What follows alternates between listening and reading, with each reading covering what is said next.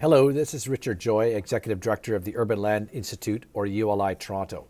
Welcome to a special rebroadcast or repodcast of our PropTech interview series with Terry Olenek, co-chair of the ULI Membership Committee and Managing Director of Multiplex Canada.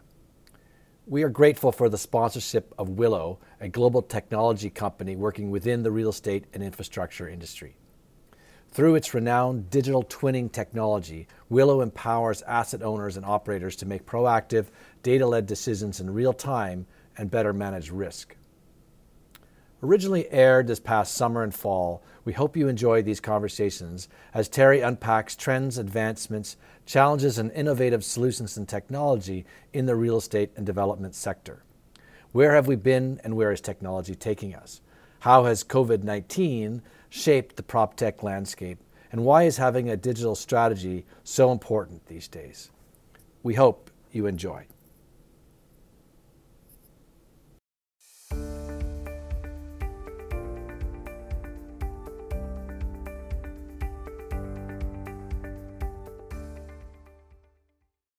Scott Stewart is Chief Executive Officer of IBI Group, Inc. and IBI Group, responsible for providing executive leadership with a particular focus on operational management and execution. He became Chief Executive Officer in August 2013, but has been with the firm since 1983, initially as a transportation engineer and planner. He led the development of the intelligence sector of the firm, turning it into a worldwide business with projects and offices around the world. Scott has been an active member in a number of professional organizations, including sitting on the board of the Transportation Association of Canada, TAC, and the board of ITS Canada, where he fulfilled various roles, including chair. Scott received his Bachelor of Science Civil Engineering degree from the University of Waterloo. Welcome, Scott. Yeah, nice to be here today with you. Great. We're really excited to have this conversation with you. I've known you for quite some time, and I've always found you as a pioneer. So let's drill down in a little bit to that today. I trust that's not a commentary on my age, Terry. No.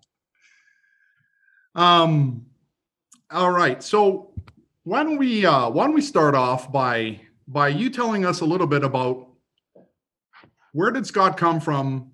Where did you grow up? What made Scott Stewart who Scott Stewart is today? I had the pleasure of being born and raised in the formative years of my life in Sudbury, Ontario, and it's certainly a great place to come from. But what was so compelling about it for me, and I really didn't appreciate it at the time, was that it was so multicultural, and there was also there were no barriers in terms of class or income because everybody was doing very well, and you blended together and you acquired this great appreciation for European culture and nationalities. And that was one part of it. The other part of it was that in my summer work terms, I was able to work for the mines and therefore also was able to pay my way through school through the co-op program at the University of Waterloo. And like most other guys, I played various sports. So I was in football and hockey and track and field. And I found that was a really instructive insight into how people work together and how teams are formed and what was important as a team as opposed to an individual. You had mentioned that you'd received advice from a school counselor that led you to where you are today. Can you tell the listeners about that? Well, I was reasonably good in sciences and maths, and also I had won a couple of scholarships in art, and I thought, well, my goodness, but what a fabulous combination! Maybe I'll become an architect. And my high school counselor gave me some very interesting advice, and he said, Scott, that 90% of all buildings are designed by engineers. And I thought, well, that's really quite interesting. Maybe I want to be an engineer instead, and I'll design all those buildings. What he didn't tell me is that also included Quonset huts and as part of the buildings that engineers designed.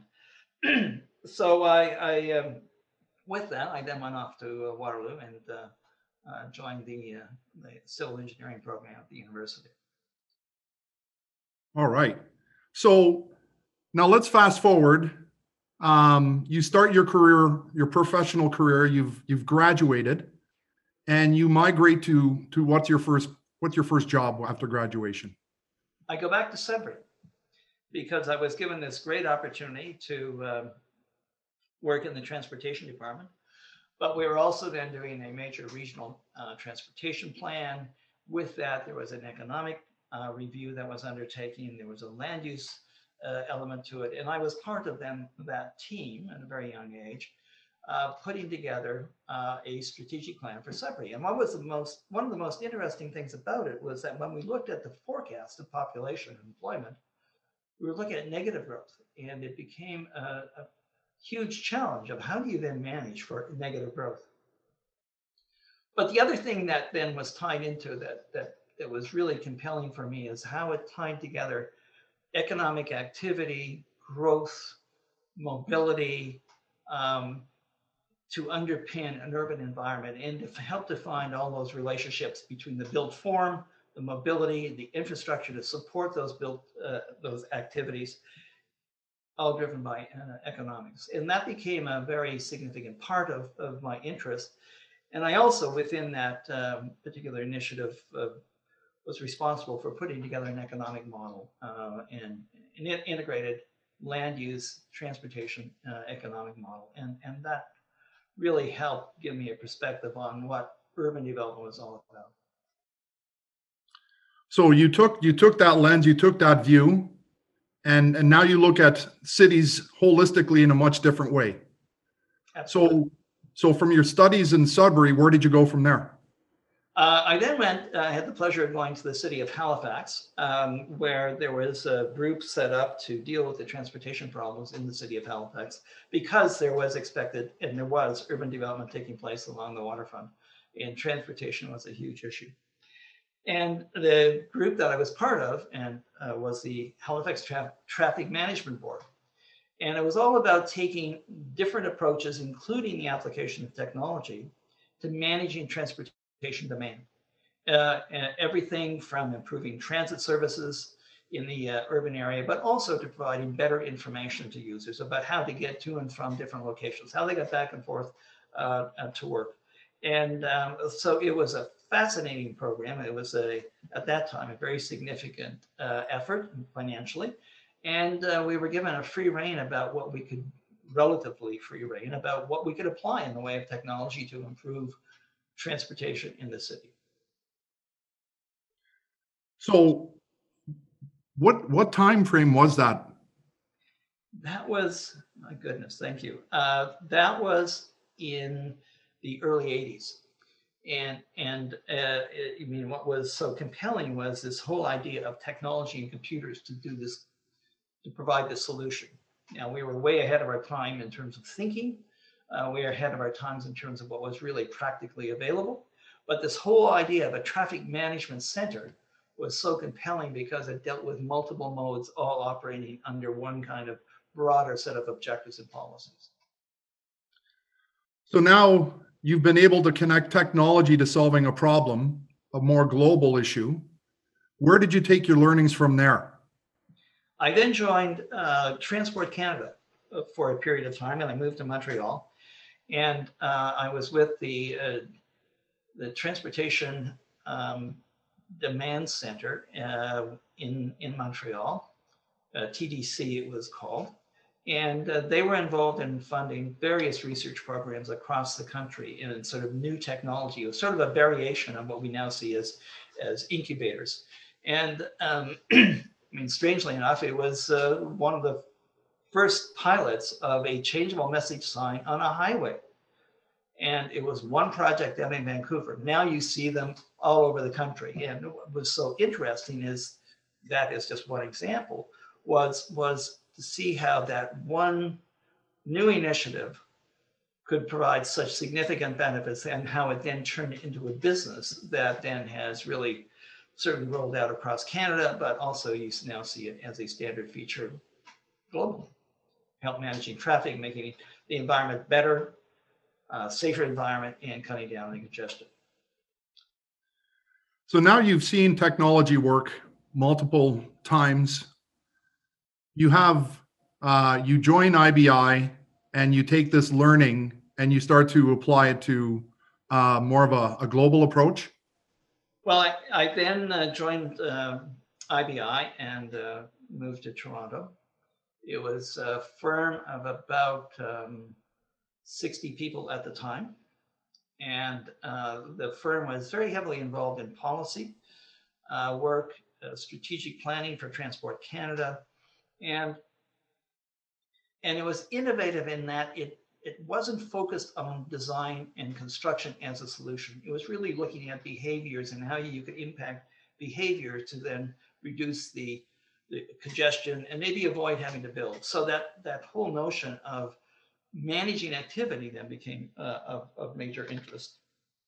But the other thing is that was a consulting firm. It was a high-end consulting firm. It came out of KPMG, and it was a partnership structure. And I quickly realized that we were pretty heavy with some very, at the top, with some very, very bright people, and I had to find a different avenue. And so the avenue that I then sought out was maybe in the area of technology, we can carve out something that's really unique about IBI in the transportation field.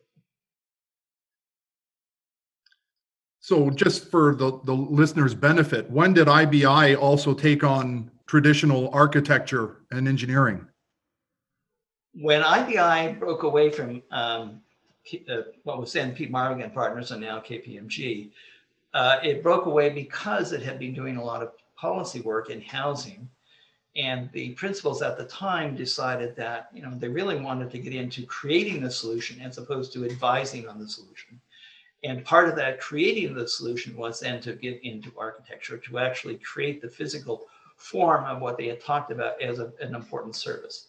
So the architecture started with the establishment of the firm, which was in approximately 1978, and I joined later in the early 80s.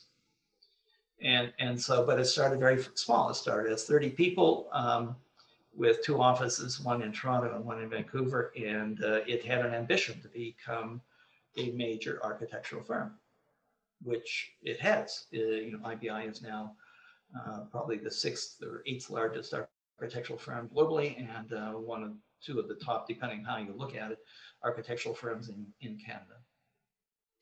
And how many employees do you have? We have a total of 2,700 firm across the firm, and that's globally. We have about 60 offices globally, and the office structure ranges from India, where we have 2 offices, to Los Angeles, where we have a couple of offices, actually many offices along the west coast of the United States. So yes, 2,700 people, 60 offices, and 6 continents. Excellent. So when did you see it was time for IBI to step outside of North America and start applying smart city techniques globally? Well, the first was in Toronto, was sort of to solve the problem of transportation. We saw an opportunity to actually create the solution for the traffic management system, and that was on the Burlington Skyway. And so it was a Burlington Skyway freeway traffic management system. And what we had seen were the big computer companies, Honeywell and others, that were providing software, and typically it was a failure. And it was a failure because the people who were providing the platforms really didn't understand the essence, the purpose of what the software was to do. What were the benefits? And we took a bit of a leap, and we said, maybe this is an opportunity for us. And so with a partner out of the United States, we got into the software development, and that became our first major deployment of software. Subsequent to that, and almost within about 6 months as that was being rolled out and turned on, we were successful in Scotland, Boston, and California. And we grew from a very small group of about 20 people to about 60 people in about 8 months. So, and it was a very specialized area, but all of a sudden we had become recognized as a global player in this very narrow space. And we were not just a designer, but we were a solution provider. And that was a huge step for us. subsequent to that, if I get on just for another second, though, we were providing big systems that took a long time to develop, cost a lot of money to governments, and governments changed their policies. And it became a big concern for us that, and they rely on a tax base. And we saw another opportunity, which was the bridge to Prince Edward Island. And it was a toll bridge. It had to have a traffic management system. And we thought, tolling. Now there you're part of the income stream of the people who are building the asset. And that led to our first toll system in Canada and first toll system globally.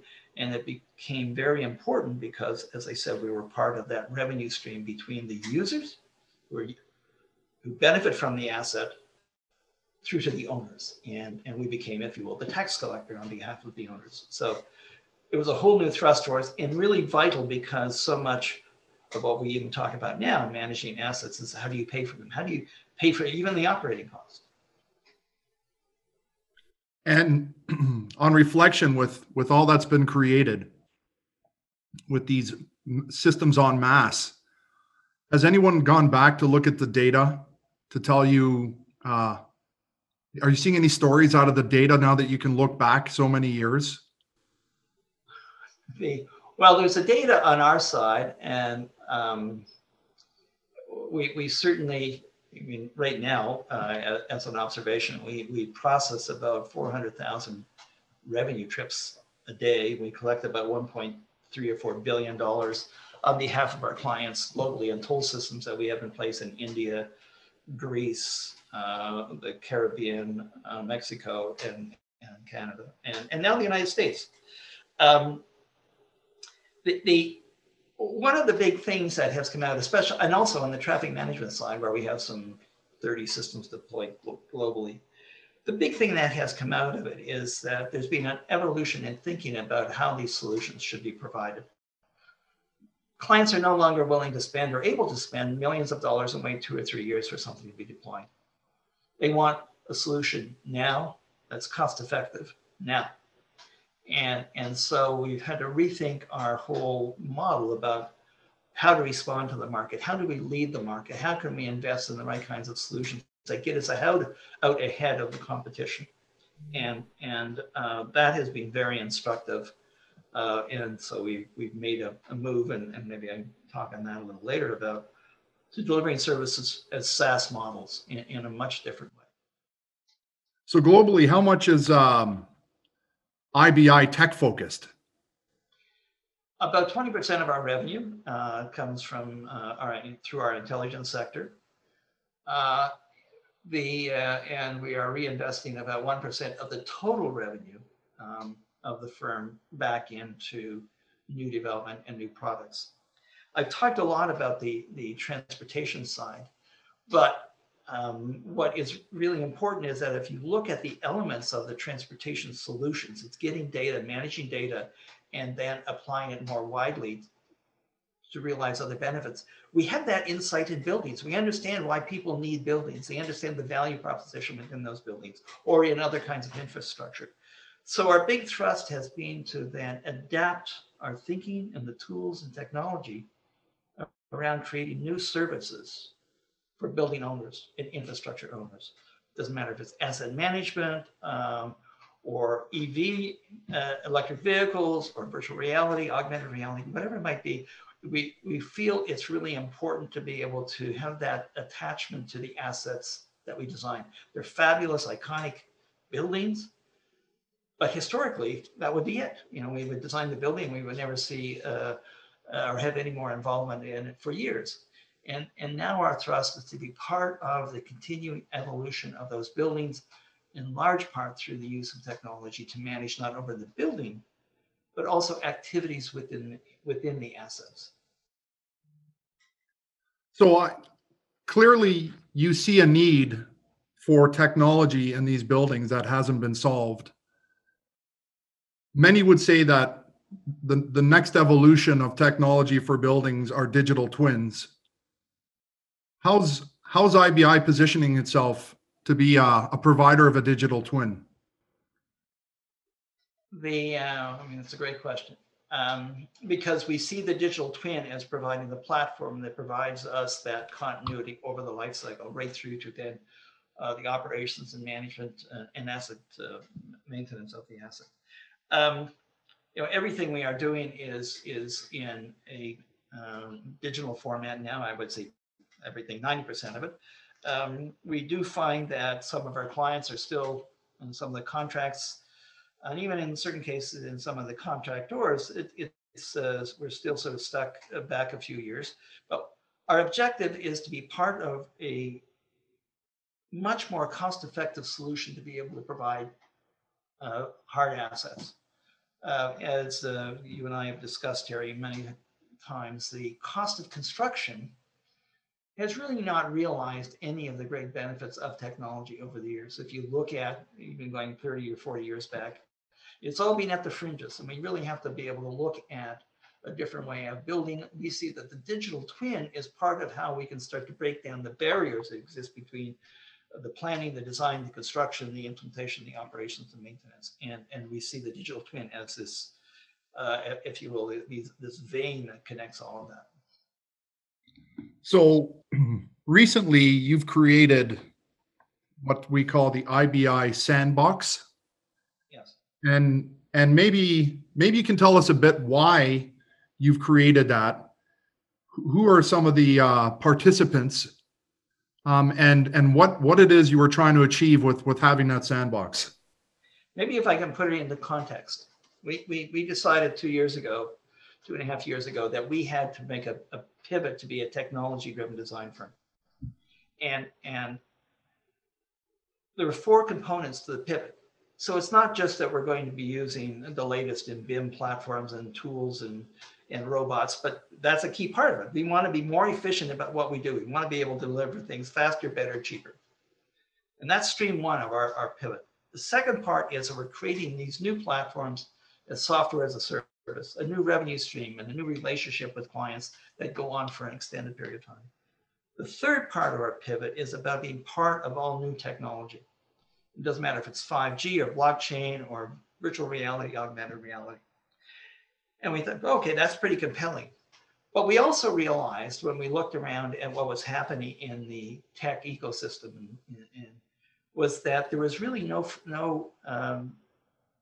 there was nothing that was happening for cities. And so we felt we wanted to be part of that ecosystem about technology and urban environments. And thus we created the Sandbox, Smart City Sandbox. And it has a variety of partners on the construction side. It has also OPG as an energy provider, critical component of cities and their growth. The Weather Network. It has the Ontario Centre of Excellence, which is a platform for supporting startups, and a developer. And it was all about bringing the right kinds of parties together so that we could engage, clash, and innovate in a more creative way. We actually built out the Smart City Sandbox in our office, and we were going to launch it at the last AGM, and COVID came along. And so we didn't. But what we have done, and I can share with others later, is we have built a digital twin, back to your earlier question, of the sandbox. And the Ontario Centre of Excellence just used that digital twin to run their AGM. And you actually go into the sandbox.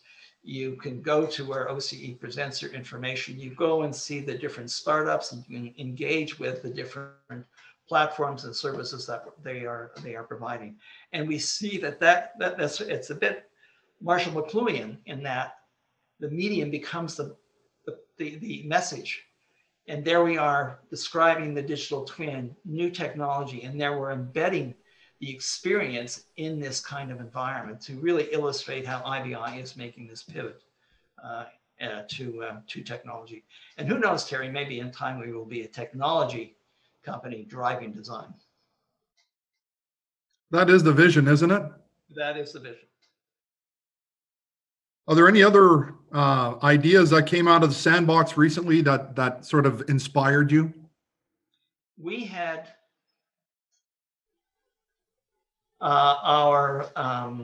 we had a retreat, an IBI retreat And we created out of that notion something called the hub.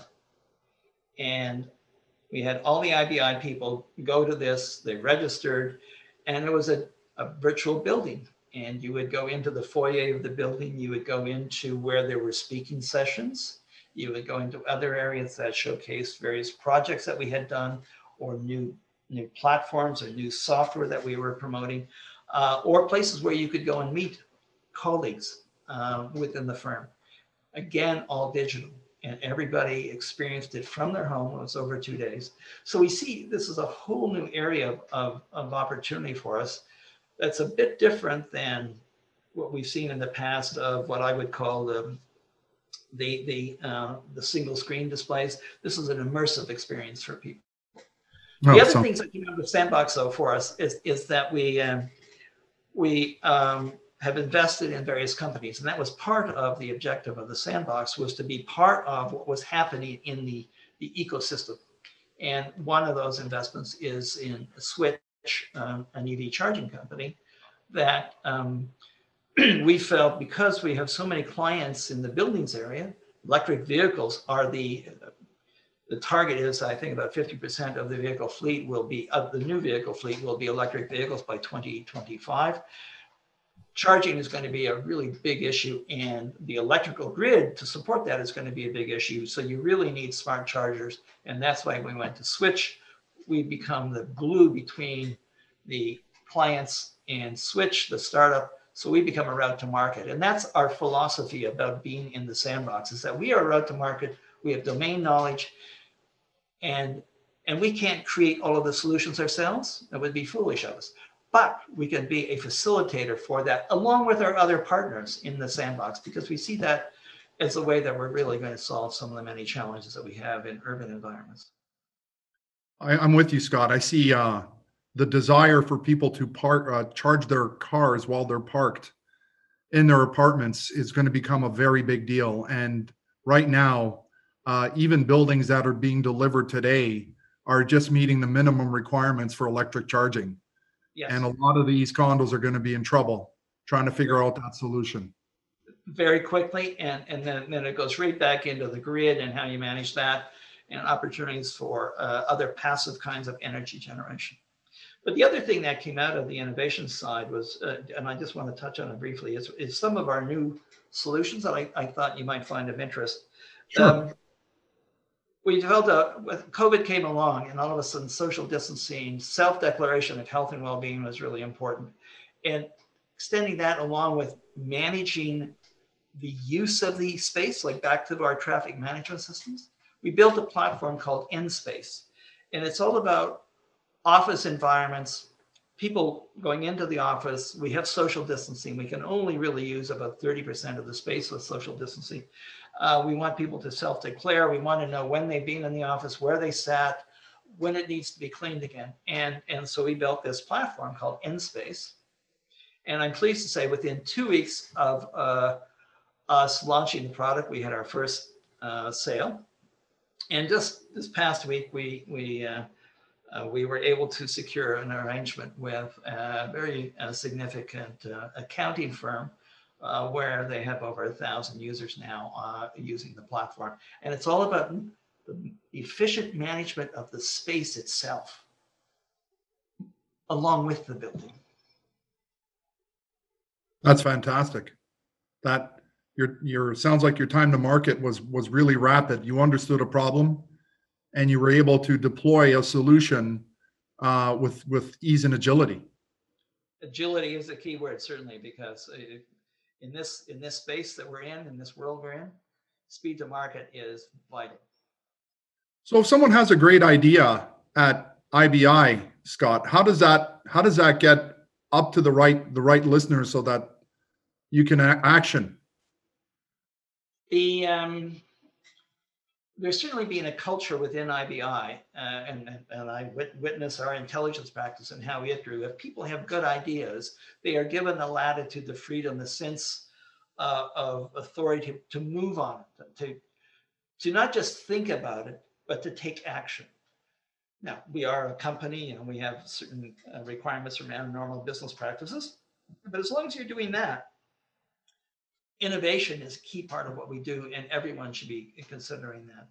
We have run competitions internally. We've run global competitions. We have run hackathons, and we've had winners out of those. And in fact, one of those hackathons has led to another product that we've created called Curb IQ.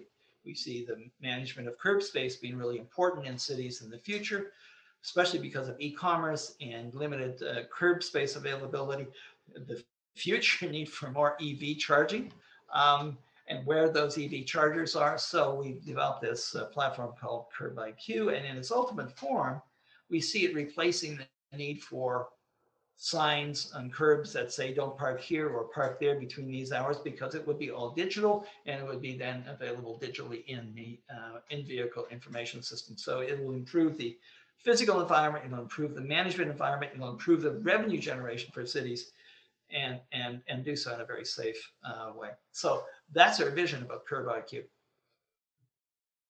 So multiple solutions on the go.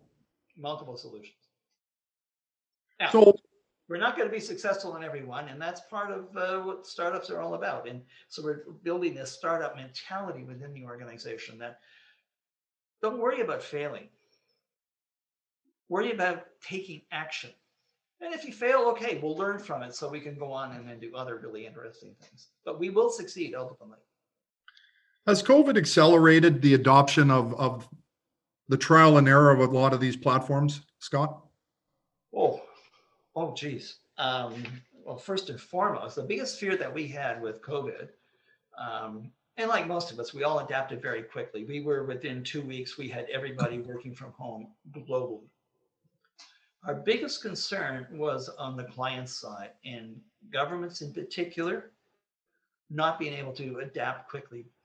But I have to tell you, there was like a warlike mentality that took over, and the rate of change has been staggering. And we have seen governments change from what was a 5-year program to getting things now set up in 3 weeks. And that's the new way of doing work. And that applies to when you're working with them directly, or if you are working on behalf of your private sector clients, getting approvals and such. And so the benefits have been huge, absolutely huge on everything. So not only for yourself, Scott. The environment, and yes, it's for everyone. Yes, so that part has been really quite enlightening. But what's also really important about it, Terry, as you know, it's all being enabled by technology. I mean, if you did not have the platforms in place, then you are going to experience very significant revenue drops and a drop in profitability or whatever might be on the private sector side, and huge risk, massive risk. And the firms who are able to adapt with technology, changing procedures have actually done very well. Fascinating. So do you see the digital and PropTech has transformed the built environment in Toronto already, or are we still on our journey? I think we have just touched the tip of the iceberg. I think there is all kinds of things that are yet to come. And it's everything from cladding on buildings and solar generated energy from the building cladding, on-site storage, the autonomous and connected vehicles, the electric autonomous and connected vehicles, or the connected autonomous shared electric vehicles, which is the new kind of moniker.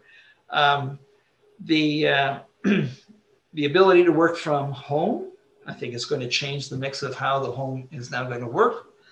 I would think that there will be pressure on the smaller condos. But on the other hand, it creates new opportunities in the podiums of these various buildings that are no longer now being used for bricks and mortar commerce because of e-commerce, that those then become part of the community of that environment. And you may have seen a significant reference to the 15-minute community going forward, where we still will have high rises, we will have density, but the community will be what is within the 15 minutes.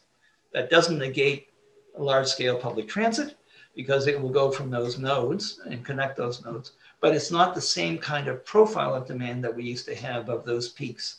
We will have a nice flat demand. I think it's great opportunity to take advantage of that flattening of the curve, getting better realization of value from our infrastructure. One of our initiatives in the energy sector was to implement systems that cut the peak down of demand. And this is related to our water Blue IQ platform. The energy savings, I mean, we also have peak energy consumption that has a peak cost rate to it. And if you can reduce and this is where switch was important for us.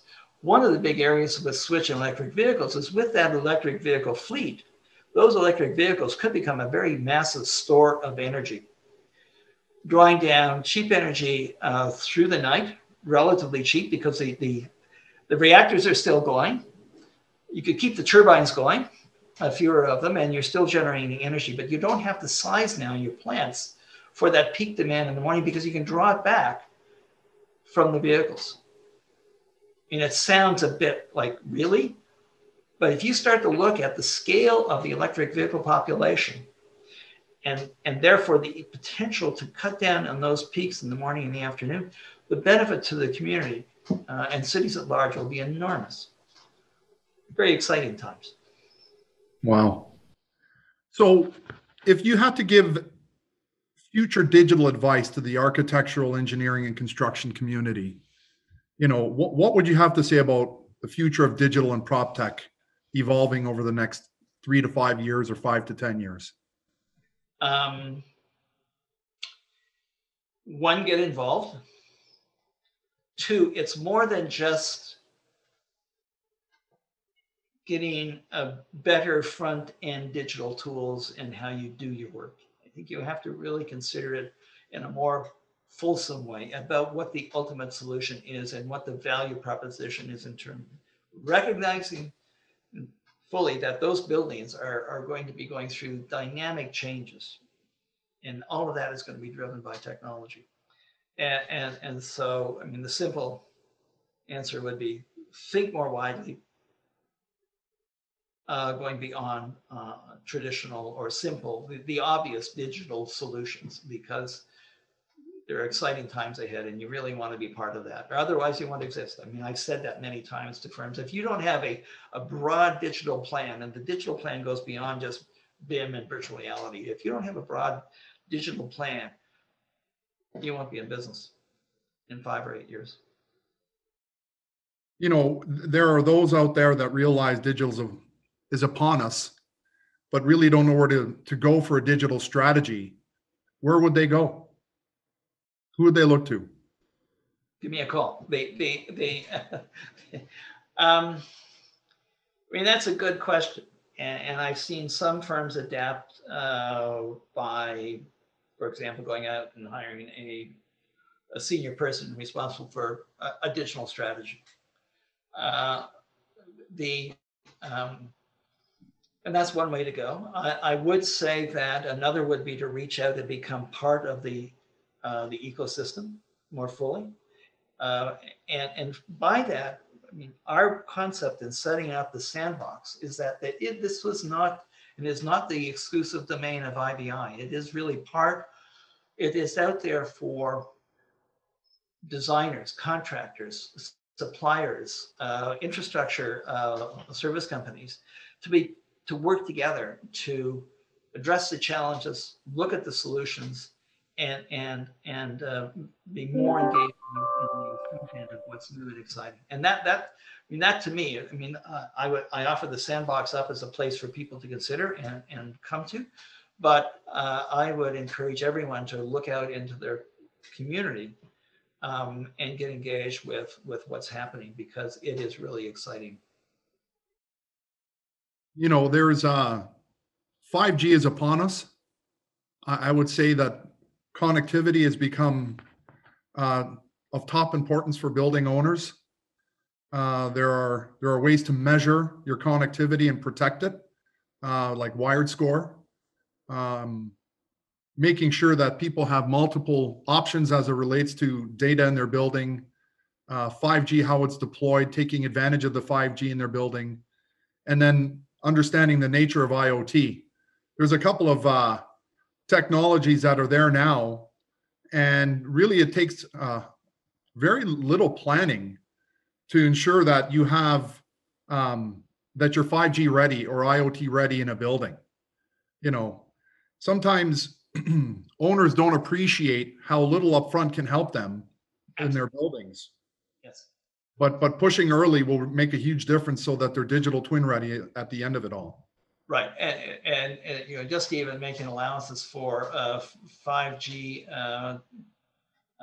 units to go into the building, making provisions for it at the time you're putting the building together. I mean, it's such a low cost, and because it will be and is, especially in buildings, it will be the platform of managing the building, providing service to the tenants and condo owners. It is so important. And we need to be more forward-looking about how we consider that in the building design. How much of the ecosystem that you're a part of, let's say IBI in the architecture side, is delivering a Revit model? Do you see the other consultants following suit so that it makes it easier to coordinate? Are other consultants on board yet? I think there's a major push. Yes. And it's rapidly changing. I would say that we have been pushing Revit and BIM for 8 years or 10 years, probably longer. And in different parts of our company, you know, in the UK, they've been way ahead with standards around it.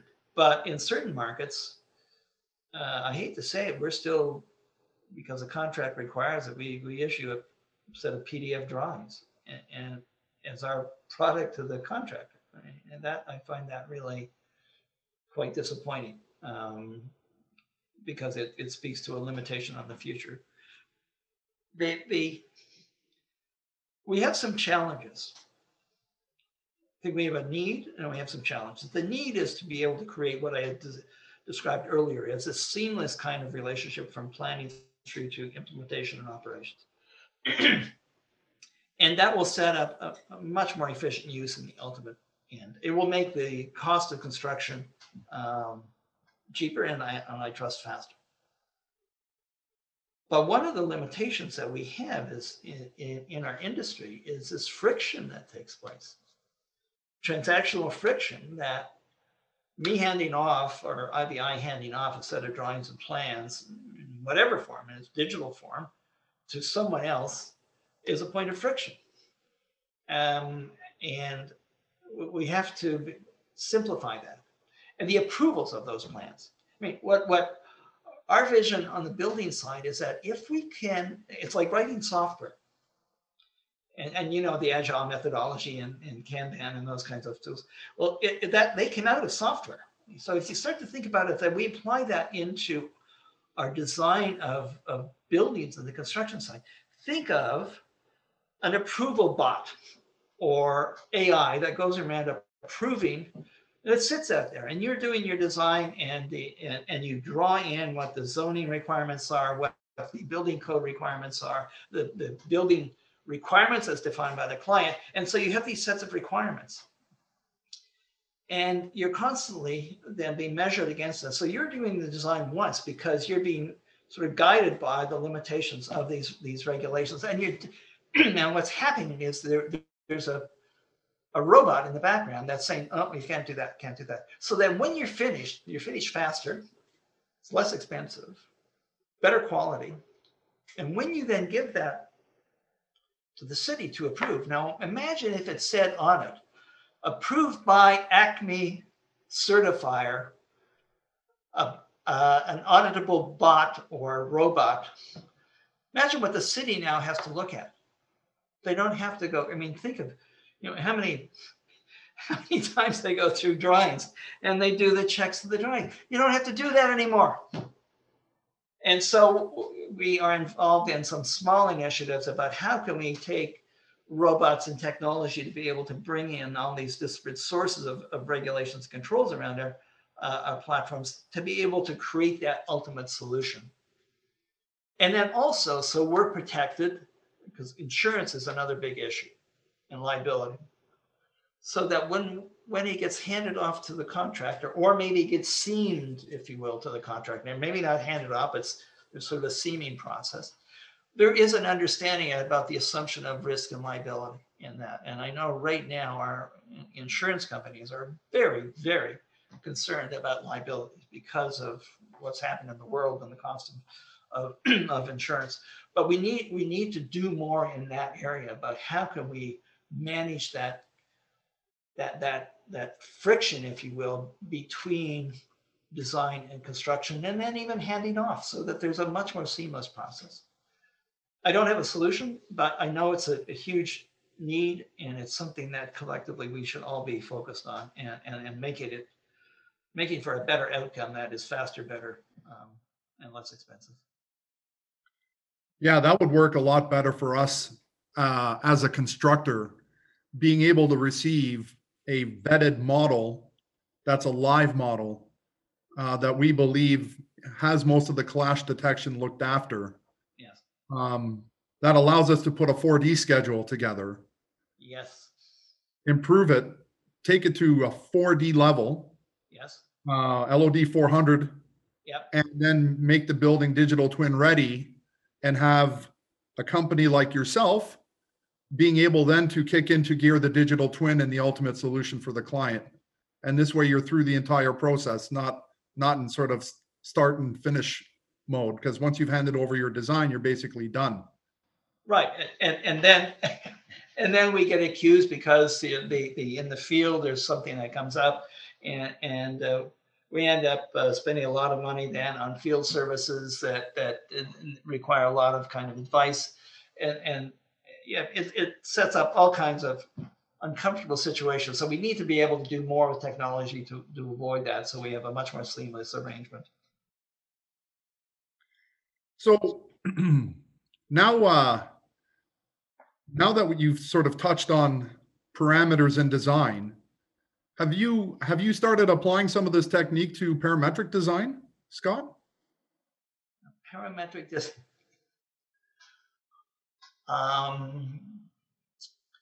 Yes, I mean, the simple answer is yes.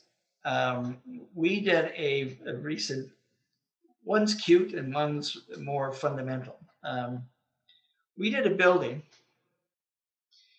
that was to be, and I guess I can say this now, with Pharrell Williams, who gave it the design kind of aura.